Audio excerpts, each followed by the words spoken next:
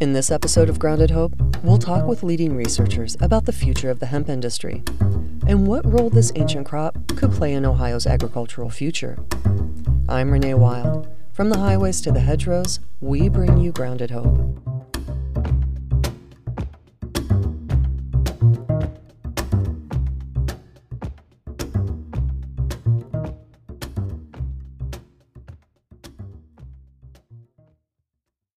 Hemp seeds were first introduced to North America by European colonists and were grown to produce everything from rope and canvas to paper, paints, and varnishes.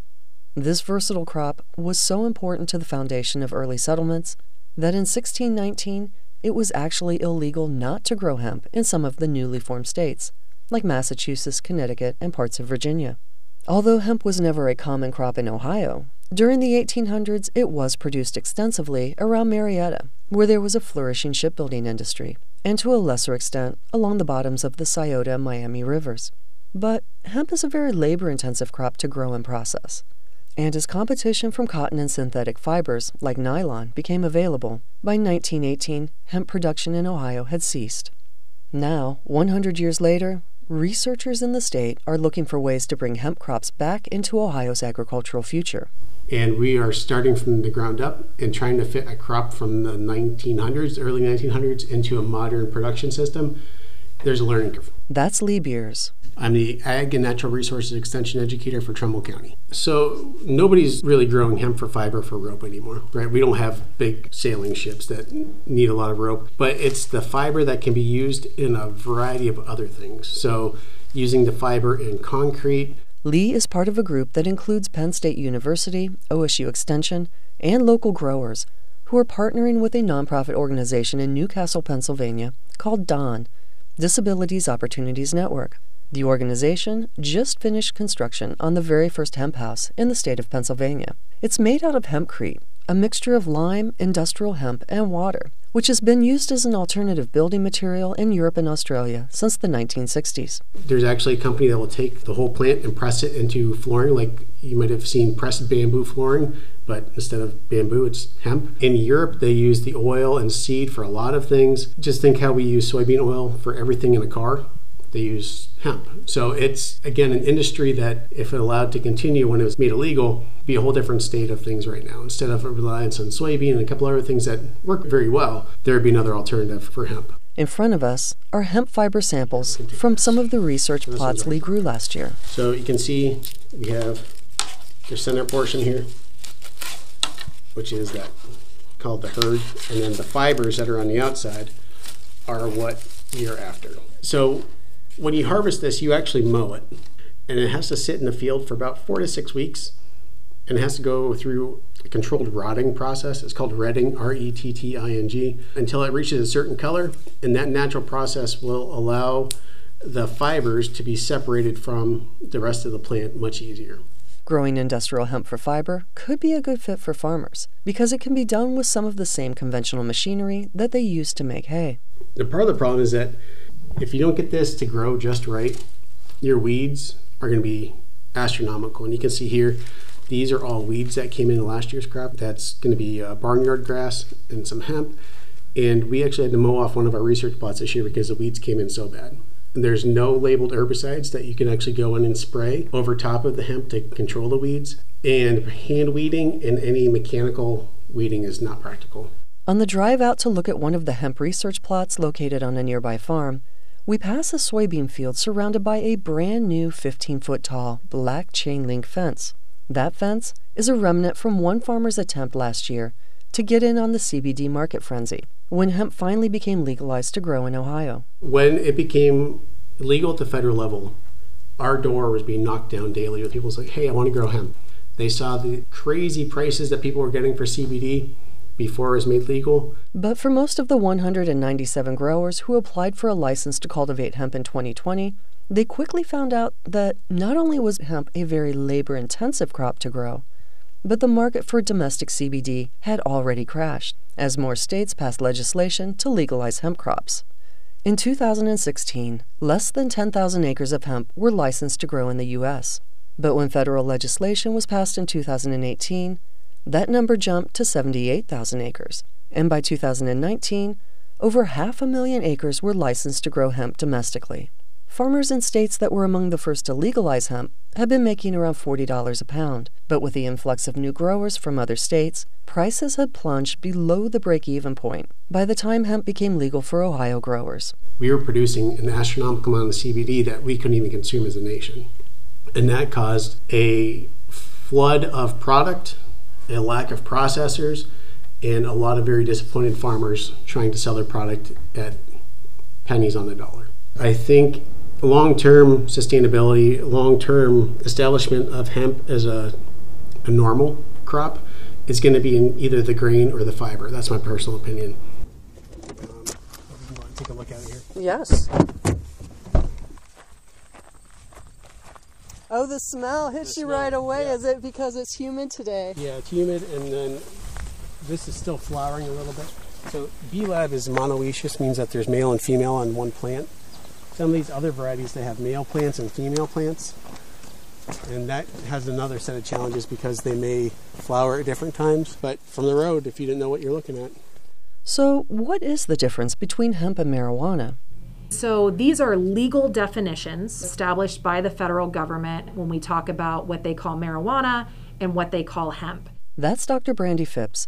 She's the research assistant professor of food, nutrition, and health at Central State University.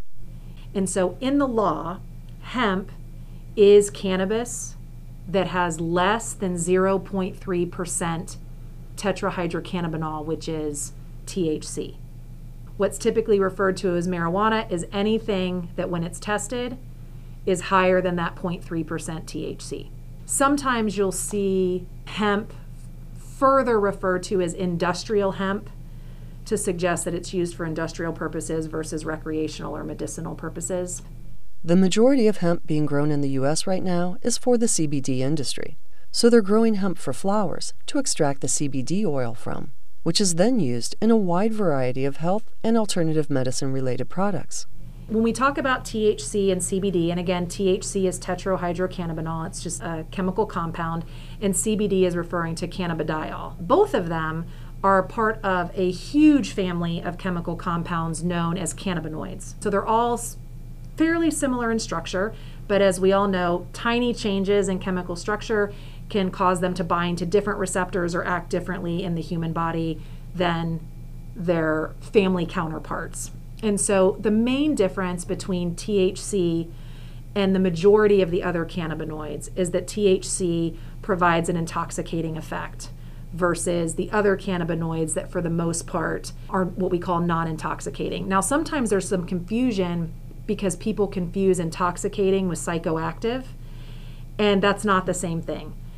Many of the cannabinoids are psychoactive, meaning that they do bind to receptors that are in different parts of the nervous system. If they didn't, then people wouldn't be trying to use them for anxiety, for insomnia, for PTSD, right, for other things related to the nervous system. And so we know that they can be psychoactive, but they're not what we refer to as intoxicating, giving that high that people think of and refer to when they think of THC. With all the attention right now on hemp being grown for cannabinoids, Dr. Phipps says that one of the most nutritious parts of the hemp plant is often overlooked. Grain gets sort of left in the background when really hemp grain is this amazing, nutrient-dense plant product. And we have very little of it grown in the United States right now. The majority of hemp grain on the market is coming out of Canada and is coming out of Europe. And so I always say that I would like people to consider, if they want to grow hemp, not just thinking about fiber, which can be very expensive to get into because of the equipment required, or metabolite hemp, right, which the market's a little bit saturated right now with that, but thinking about grain as a possible field to look into. And so when I say that it's this amazing plant product, when we talk about any kind of food product, if you can have a great balance of carbohydrates and fats and proteins, we say like that's a great thing to have. You don't want to lean too heavily in your meals on any one side. Well, it just so happens that hemp grain has a wonderful balance of carbohydrates, proteins, and fats. And then if we move beyond that, we talk about things like complete proteins and incomplete proteins. A complete protein, and most people think of meat products, dairy, eggs, right, has all of the essential amino acids. An incomplete protein, so this is going to be most grains, beans, etc., are incomplete, meaning they're missing one or more of those essential amino acids. Most plant proteins are incomplete. That's why we do complementary eating. You have beans and rice, or beans and tortillas. So almost every culture in the world has their version of combining foods in order to get a complete protein in their meal, which I think is really cool if we look through the history of cultural foods. But very few plant products have complete protein on their own. Soy is one of the ones that does, but most people aren't eating soy in its most natural form. They're eating highly processed forms of soy. And so there start to be, pros and cons of using that as your primary protein source, right? Hemp happens to have all of the essential amino acids. And that's when it can be eaten just dehulled and in its grain form. You can also, by very simple processing, right, that doesn't remove a lot of nutrients, it can be pressed into oil and into hemp seed cake, which can be used for protein powders or ground more finely as a flour. So again, minimal processing for these really highly nutrient dense products. And then finally, my very favorite, we talk about omega-3 and omega-6 fatty acids. And so you hear that a lot in the news. That's why people are encouraged to eat fish oil to get those omega-3 heart healthy fats. It's not that omega-6s are bad and omega-3s are good. It's that you want the right ratio of them in your foods or in your diet. And ideally that's going to be a 1-to-1 omega-6 to omega-3 up to a 3-to-1 omega-6 to omega-3. The typical American diet is 20-to-1 or higher omega-6 to omega-3. And a lot of that is because of the corn oil and the different food products that are available that are much higher in omega-6s. And so whenever we can find a product, right, that has this really nice balance of 3-to-1, we'll even settle for 6-to-1 if we need to, but just trying to get lower than that 20-to-1, you're going to have more of those heart-healthy, anti-inflammatory amino acids to balance the omega-6s, which are a little more, I wouldn't say they're pro-inflammatory, but they're less anti-inflammatory than the omega-3s. We know that fish oil is not a sustainable resource, right? At least not the way that fish oil is done right now. And so anytime that we can find, in my opinion, anytime that we can find nutrient-dense foods that are going to provide the things that we need in a way that's environmentally sustainable and economically viable, I'm all for it. And so hemp grain has approximately a 3-to-1 omega-6 to omega-3 fatty acid. So it's that perfect balance that we talk about. Hemp is also being researched for its regenerative use as a phytoremediator, a term that refers to using green plants to vacuum contaminants out of soils and waterways through its root system. But the hemp plant's ability to absorb the messes left behind by poor farming practices, industrial contaminants, and waste dumping is also the reason why it's really important to make sure that any hemp products that are made for human or animal consumption are grown under strict organic guidelines.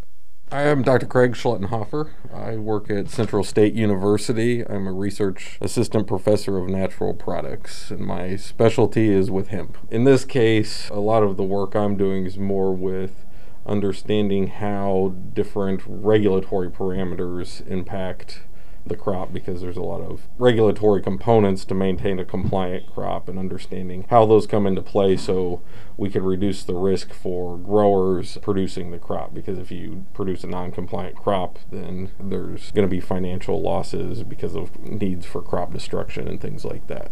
Okay, here's the tricky part for Ohio hemp growers. Whether they are growing for CBD, fiber, or grain, if the THC content goes above 0.03% at any point in the growing process, it's considered hot hemp, and the entire crop will be destroyed by the state. That can be devastating for growers who have invested tens of thousands of dollars up front for the licensing fees, seeds, equipment, and labor cost, only to have their crops burned before they can get to market. That's the big multi-million-dollar question, really, is how you control that THC level.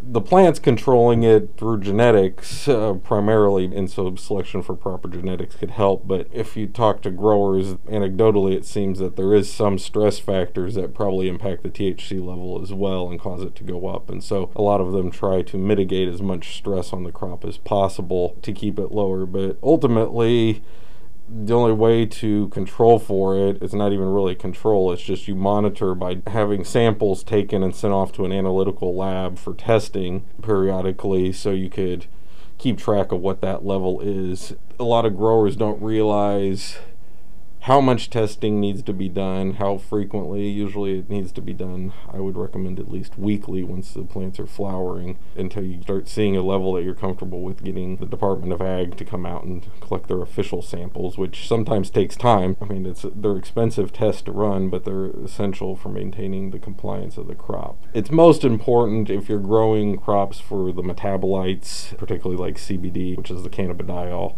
Other crops have been genetically selected over time for less THC levels, especially with the genetics from other countries. And so the grain crops and the fiber crops typically have less concern. Fiber also because of you're usually harvesting before those female flowers really even get going. It's when the male plants are flowering. So there you're not going to have a lot of cannabinoids. Anyways, when you have grain, you're allowing that flower to fully mature and get grain. So you could have cannabinoids there, but those genetics have been much more heavily selected for compliance, and in some cases for an even lower level of THC in other countries than we have in the U.S. Yeah, so here's this is some dried material. It's actually from last year that I haven't got processed because we've been developing all the testing protocols for looking at the whole cannabinoid profile and everything.